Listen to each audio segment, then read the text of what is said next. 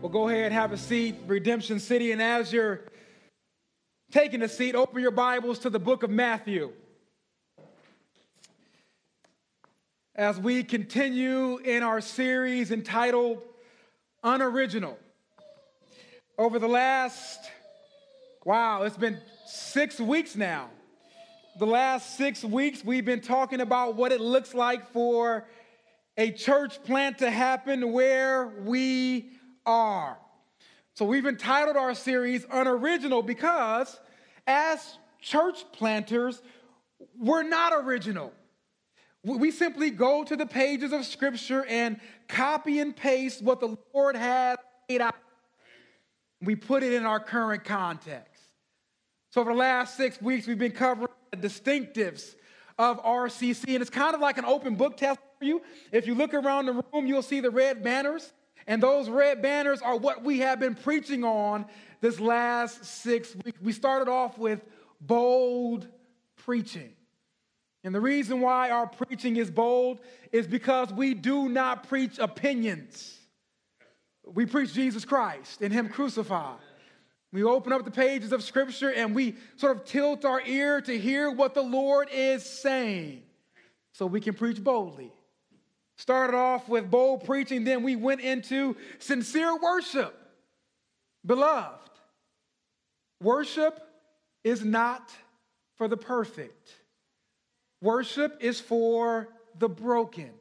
Christ invites His people in to worship Him, though we are frail, sinful creatures, and through His blood and His sacrifice, the Father accepts our worship. Talked about sincere worship.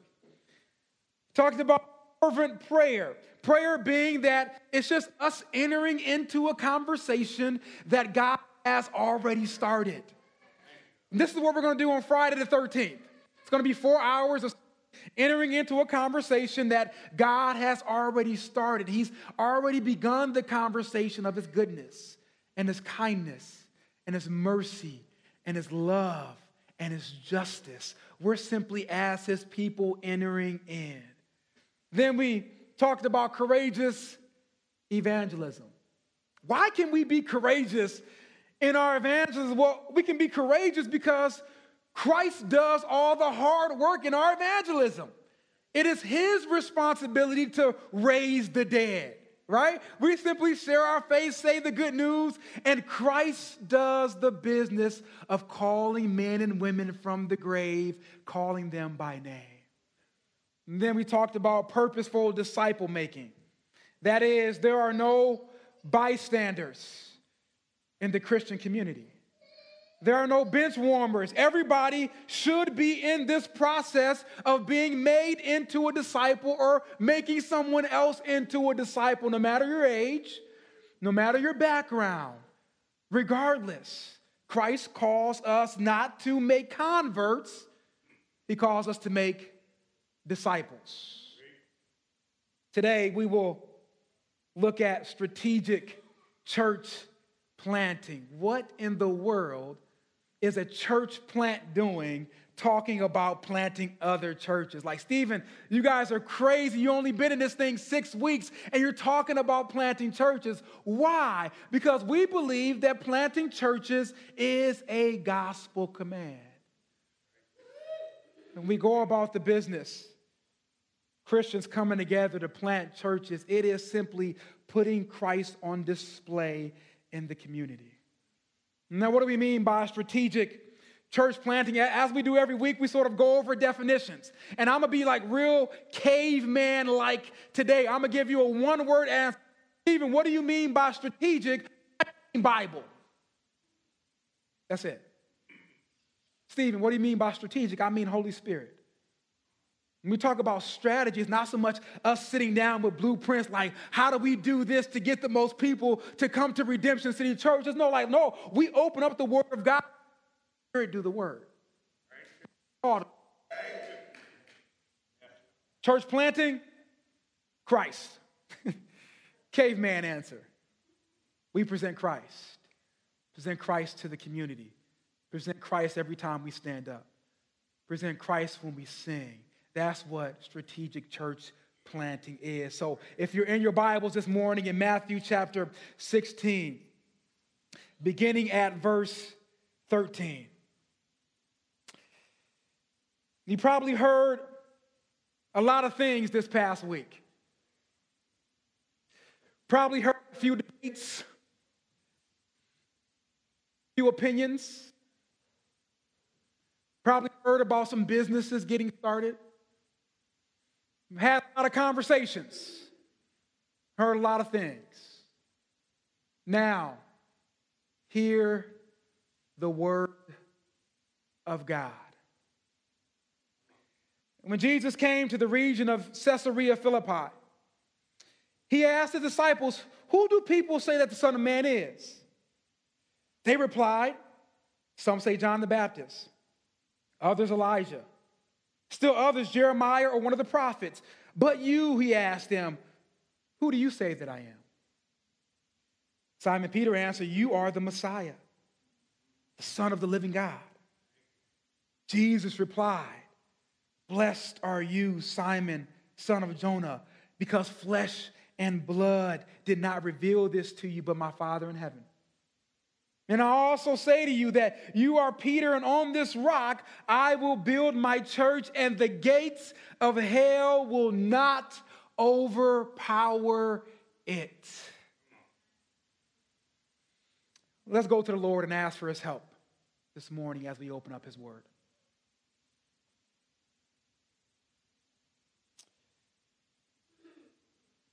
Lord, you have given us another promise to which we echo yes and amen. You have given us another promise that, Lord, you're not like man that you should lie. So when you tell us in your word that the gates of hell will not overpower the church, you meant it and you do it. So we ask right now, oh Lord, to open our eyes, open our ears, open our hands, open our hearts. Do all of that because you are able. And we pray it in the only name in which we can pray, that is in the name of Jesus Christ, who pushes back the darkness. That is in the name of Jesus Christ, who saves, who redeems, who breaks chains. And it's in his name we pray. Amen and amen. Well, those of you who were here on our launch Sunday, which was September 13th, you're probably thinking to yourself, well, Stephen, didn't you preach Matthew 16, 13 through 18 on launch Sunday? My answer is yes. And I'm too new to this to give you sort of recycled sermons. So I'm not going to give you a recycled sermon. These are not leftovers, right? We're going to do something different. And since we're traveling through our distinctives, you remember how it was in school, where you would go through, a semester, you'll go through the year, and at the end of the year, if the class did a great job, the teacher would then take the entire class on a field trip. You remember that? Well, that's what I'm going to do for us this morning. We're going to go on a field trip this morning. We're going to go on a biblical field trip. And the purpose of this field trip is threefold as we open up the pages of Scripture. The first purpose of this field trip is I want you to see that Christ can save anyone. Second purpose of this field trip is I want you to see that the gates of hell cannot defeat the church. Third purpose of the field trip is I want you to see that planting churches is not optional. It's a gospel command. Christ said in Matthew, the gates of hell will not prevail against my church. So I'm reading the pages of Scripture, and I'm like, Lord, if that's true, show it to me in the pages of Scripture that you will be victorious no matter what. Now, I think oftentimes, brothers and sisters, when we open up the Bible, we sometimes in our minds think that biblical times were so much different. Like, it was easy for Paul to be radical for Jesus Christ because he wasn't dealing with the mess we're dealing with. It was easy for Peter to do what he did because he wasn't dealing with what we're dealing with. It was easy for John and all the disciples to go out on the boat and walk on the water. That was easy for them because their society was a little different than our society today. So we're going to go on a field trip. And we're going to see that Christ's promise that the gates of hell will not prevail is not based on circumstances. That in the darkest, bleakest, unhopeful, evil, scariest of times, Christ is victorious. So first field trip, we're going to go, if you all would you hop on the Magic School Bus? Man, if y'all don't know what the Magic School Bus is, we're going to have problems this morning. Goodness. Hop on the Magic School Bus. The first place we're going to go is we're going to go to Rome. So Christ says in the book of Matthew, the gates of hell will not prevail against my church. So I'm like, Lord, is that true, or are you lying to your people? So as you look in the pages of your scripture, and as you look at the first church that was planted after Matthew, we're looking at the church that was planted in Rome. Paul writes this in Romans chapter 1, verse 16. He says, for I am not ashamed of the gospel, because it is the power of God for salvation to everyone who believes, first to the Jew and also to the Greek. It's the power of God for salvation for everyone who believes. To make the statement, you have to believe, our brothers and sisters, that no matter how dark, how bleak, how unhopeful, how scary, how evil the times are, God is able to reach down and save anyone. Paul can only make this statement because of what Christ said in Matthew chapter 16, that the gates of hell will not prevail. Well, Christ, is that true, or is it just true in good times? Christ, I know you can plant a church in, a perfect society, but what about in a dark society? Could you plant a church there? Let's go to Rome. You realize that Rome was known for its violence. I mean, movies have been made about the violence that takes place in Rome. Books have been written about the violence that takes place in Rome. So as we open up the book of Romans and this church is being planted there, the first thing we realize about the context of Romans is that the very foundation of all their evil sprung from how they treated their babies. Romulus, who was the founder of Rome, this is what he says. No child could be killed before his third year unless he was deformed. Well, thank you, Romulus. Before his third, thank you for your graciousness. But then he goes on and says, unless he was deformed. This was written by the founder of Rome some 500 years before the book of Romans was written. You say, Stephen, that was a long time ago. Well, 40 years before the book of Romans was written. Cicero, the famed philosopher, said this: deformed infants shall be killed. We're like, well, Cicero, what do you mean by deformed? He goes on to describe it for us. Sick, physically deformed, or wrong gender.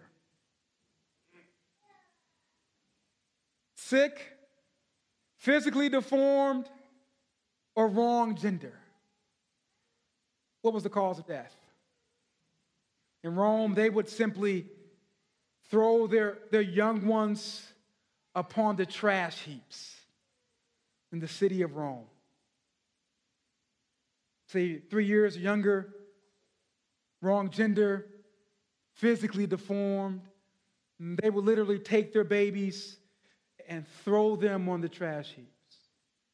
So when Christians, say to me, well, Stephen, man, this is the darkest age in the history of civilization. Don't you know about abortion? I'm like, man, have you heard of Rome? Have you heard about the abortion and infanticide that was taking place? Beloved, Christians have been living in societies and navigating societies where societies thought that it was okay to kill their young ones for 3,000 years. Christians have been dwelling in dark cultures and dark environments. For 3,000 years, the light of Christ has been dwelling in Christians in societies where they thought throwing your young ones on the trash heaps was okay.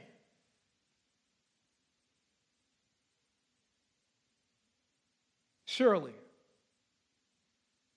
in Rome, the gates of hell are winning. Surely here, where they will treat their young ones like this, there is no way that Christ's promise can be fulfilled. Surely we can find a nicer, more pro-life area in which to plant a church.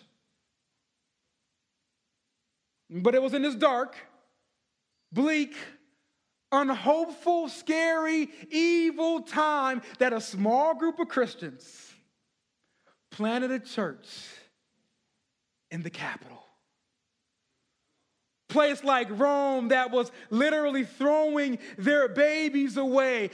When they entered the city of Rome, brothers and sisters, the Christians soon figured out that these parents didn't need a parenting class. They needed the gospel of Jesus Christ. They needed their hearts changed. They needed their generations changed. And when the Christians enter in, y'all, they were hated. You know how it is when you first wake up in the morning, your eyes have been closed all night, and that first ray of sunlight hits your eyes, and it almost hurts you.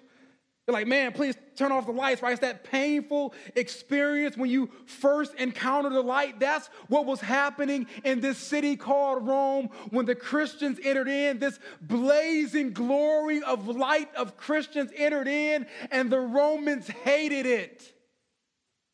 So much so that they accused Christians of all sorts of crazy things. And the reason why is because Christians would literally spend hours upon hours upon hours digging through these trash heaps trying to find a baby that they can save. Hour after hour, Christians will rummage through. If only they can save one child, they would do it. And secular philosophers and writers of their day, they accounted this history like, what is wrong with these Christians? Why are they rummaging through the trash, pulling these babies out? And the only thing that they can conclude with their dark minds is that they must be cannibals. Why else? Why else would Christians dirty themselves, filthy themselves through the trash heaps in order to pull a child out? Why else would Christians do that? They didn't understand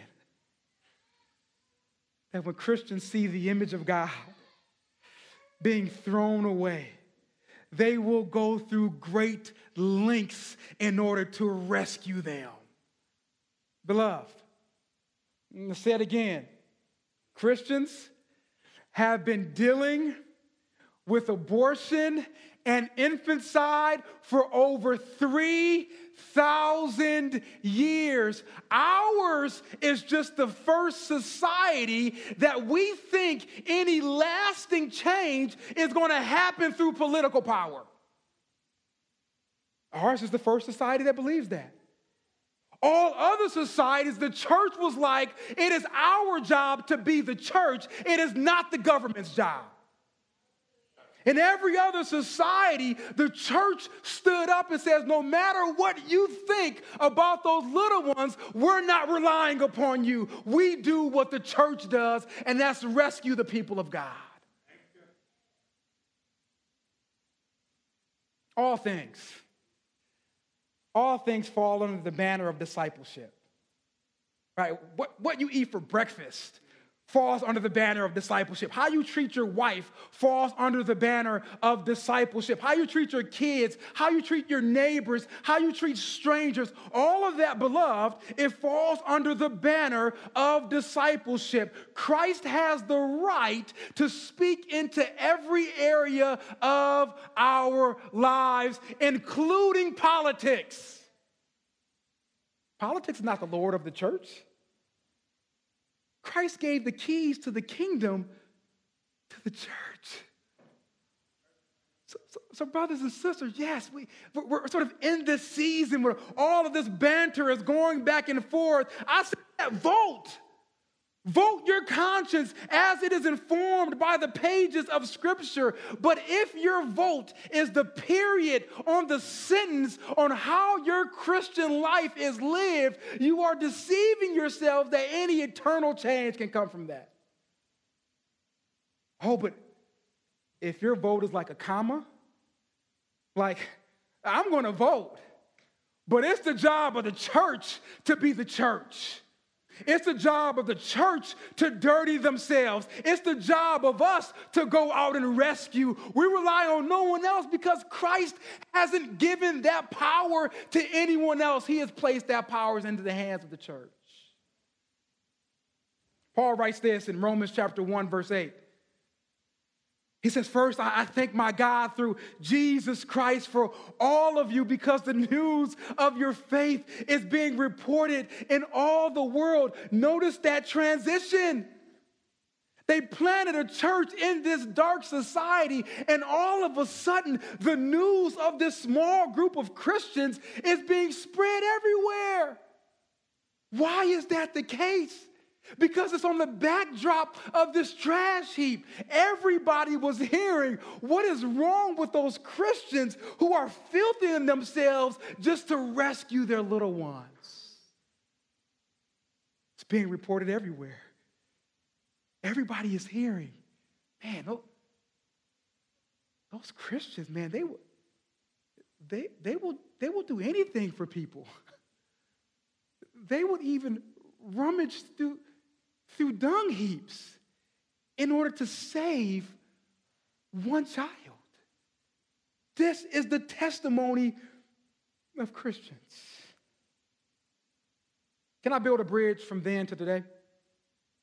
If you allow me to build a bridge from then to today. Since we're in the magic school bus, let's use our imaginations. Let's imagine that this great evil that America knows as abortion, let's imagine that 6 months from now it is wiped away. And hundreds of thousands of babies, sweet babies who would have otherwise been aborted, are now born. Is the church ready for that? Is Redemption City ready for that? You know, I wonder as we talk about what the church in Rome did as far as walking past these trash heaps, seeing babies being discarded and rescuing them, or is it enough that if we were to see a child who was in distress, who needed the hope of Jesus Christ, the hope of the gospel, is it enough if we simply walk by them and say to ourselves, well, at least they weren't aborted? Or are we ready for the mission of rescuing for the gospel of Jesus Christ? This testimony of them was spread throughout all of the world without Facebook, without Twitter, without Instagram. People were hearing about these weird Christians that rescue their young ones.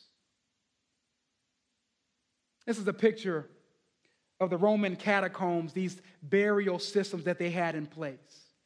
And what's interesting about these catacombs is that in all the catacombs where the Christians were buried, they would literally have these small tombs where the babies that they rescued were buried. And over the tomb, it would say, adopted son of X, Y, and Z.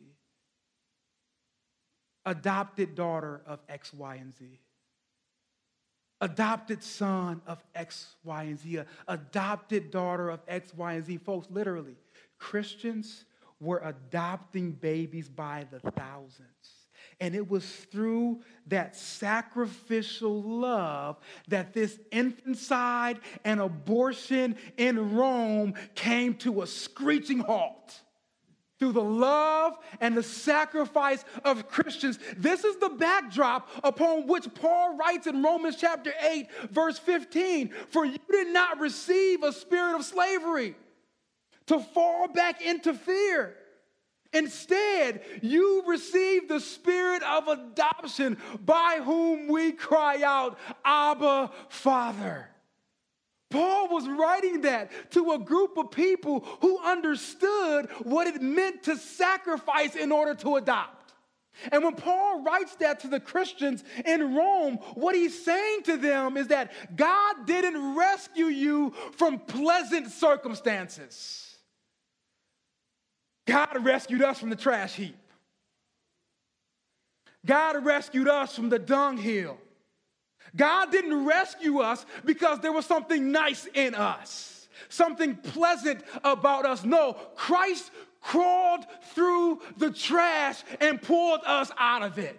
And now when you and I, when we go on to glory, what will be written on our grave is the adopted son of the Father of the universe, the adopted daughter of the Father of the universe.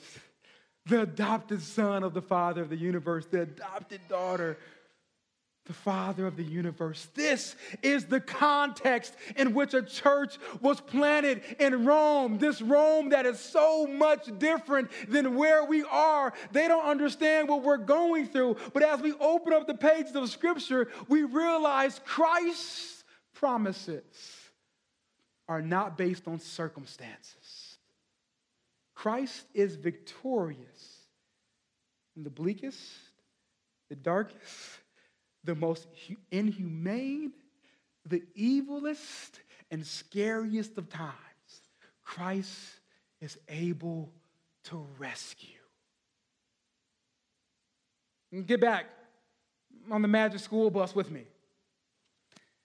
Let's go to this city called Corinth, which 1st and 2nd Corinthians was written to. You know, I used to hear growing up, people used to say in the church I grew up in, you know what, you're acting like a Corinthian.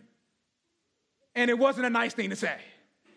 It meant that you're living a wild life, you're acting like one of those Corinthians that we read about, because in the book of Corinthians, they were known. They were known throughout the entirety of the world for their sexual immorality. You know how the Christians and Romans were known for their sacrificial love? The Corinthians were known for their sexual immorality. So Paul writes this in 1 Corinthians. He says, for the word of the cross, that is Jesus Christ, is foolishness to those who are perishing, but it is the power of God to us who are being saved. It's foolishness to those who are perishing, but it is the power of God to rescue for us who are being saved. The only way you can make this statement is that you have to believe that all the promises of Jesus Christ are yes and amen. That regardless of society, regardless of what's taking place, all of the promises of Christ are going to be fulfilled. So let's see, Paul, as you roll to the Corinthians. Was Corinthians like this totally different world? They don't understand our issues or our problems. They had it good back then. We have it bad today. Is that the case in Corinth? Let's pause for a moment and peek in. Corinth had this goddess called Aphrodite. It was literally a goddess of sexual immorality. And people in Corinth, they worshiped this goddess. The shrines would be everywhere. You couldn't go to the store or the marketplace or your school. You couldn't leave your house without seeing one of these shrines or these statues to sexual immorality. Does that sound familiar to anybody?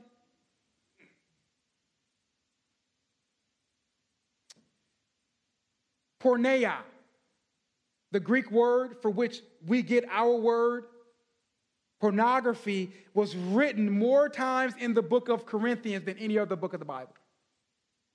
Why?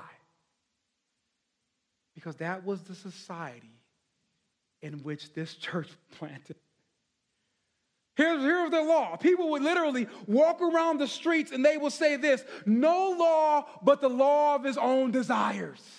No law but the law of his own desires. So when I hear Christians say, well, man, our society is so messed up. It was so good back then. I'm like, have you heard of Corinth?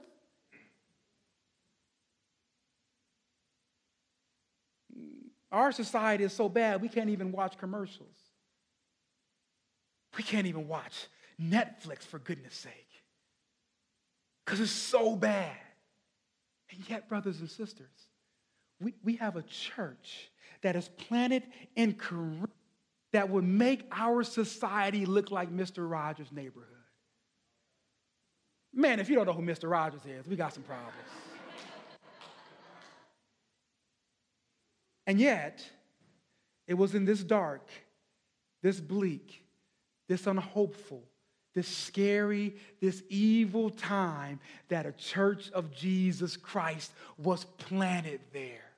A church that literally in a city that popularized and mass distributed sexual immorality. When the Christians stepped into that city, they knew that the residents didn't need a program on sexual abstinence.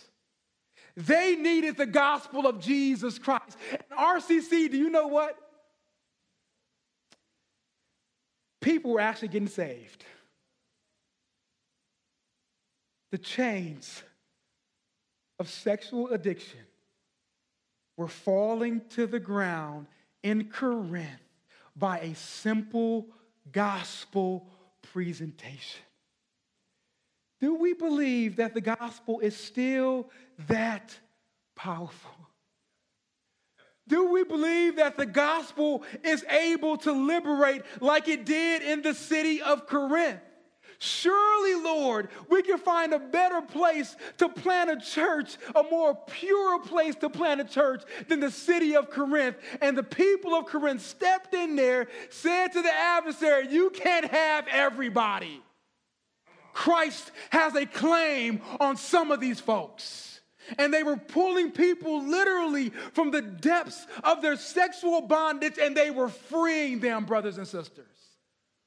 God is doing the same today. He's doing the same today. When we talk about issues that affect our society, when we talk about what's going on right now in 2020, we are sort of living, if you will, in a modern day Corinth. Here's what I mean. 49% of families report that pornography is a problem. 10, y'all. 10 is the average age that a child is exposed to it. By 14, 94% of all children would have viewed it. You go to sort of a private school or homeschool, that age goes up to 15. So 15, by the age of 15, 94% of our children would have been exposed to it. 69% of church-going men view it on a regular basis. 55% of church-going women view it on a regular basis. It increases, get this, marital infidelity by 300%.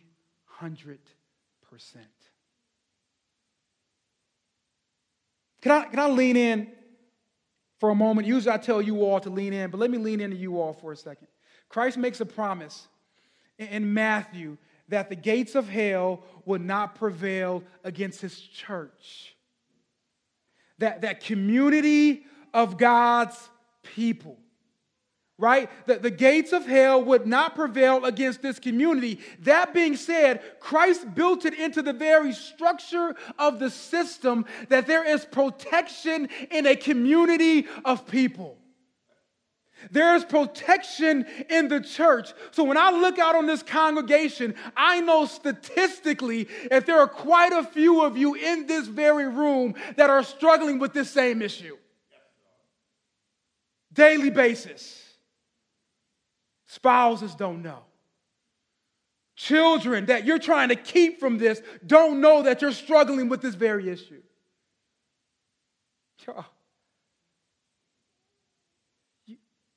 You don't have to struggle alone. The church was designed to come alongside you and help you break those chains. So if it's through anonymity, whatever the case may be, if you go to redemptioncity.org/Sunday and you're like, Brother Stephen, please, elders, I need help in this. Women of the church, I need help in this. I've been struggling for far too long. If you fill out that connection card, we'll reach out to you. I say, just help me. Randall Davis, he's in our resource center every Sunday after church. And if you go up to him and say, brother, I heard the message and this is my issue, he would love to pray for you. I'm going to have Jared and Lonnie stand up here after the service simply just to pray with you and say, we're coming alongside you. But I know what's happening right now. I know that Satan is sort of whispering in the ears of some of you,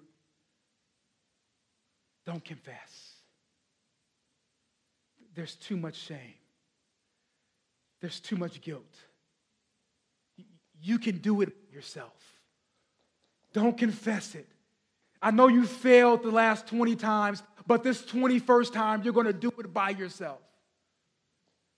And brother or sister, let me say to you clearly that if you allow the church to come alongside you, do you know what you are doing? You are pushing back the darkness. You are pushing back the gates of hell when you take advantage of the community that Christ has placed you in. You, through Christ, are fulfilling the promise that the gates of hell will not win against his people. There's victory in this, y'all. If it can happen in Corinth, it can happen here. Robust view of the gospel, a view of how Christ has set up his city. We sing the song, You Are Not Alone.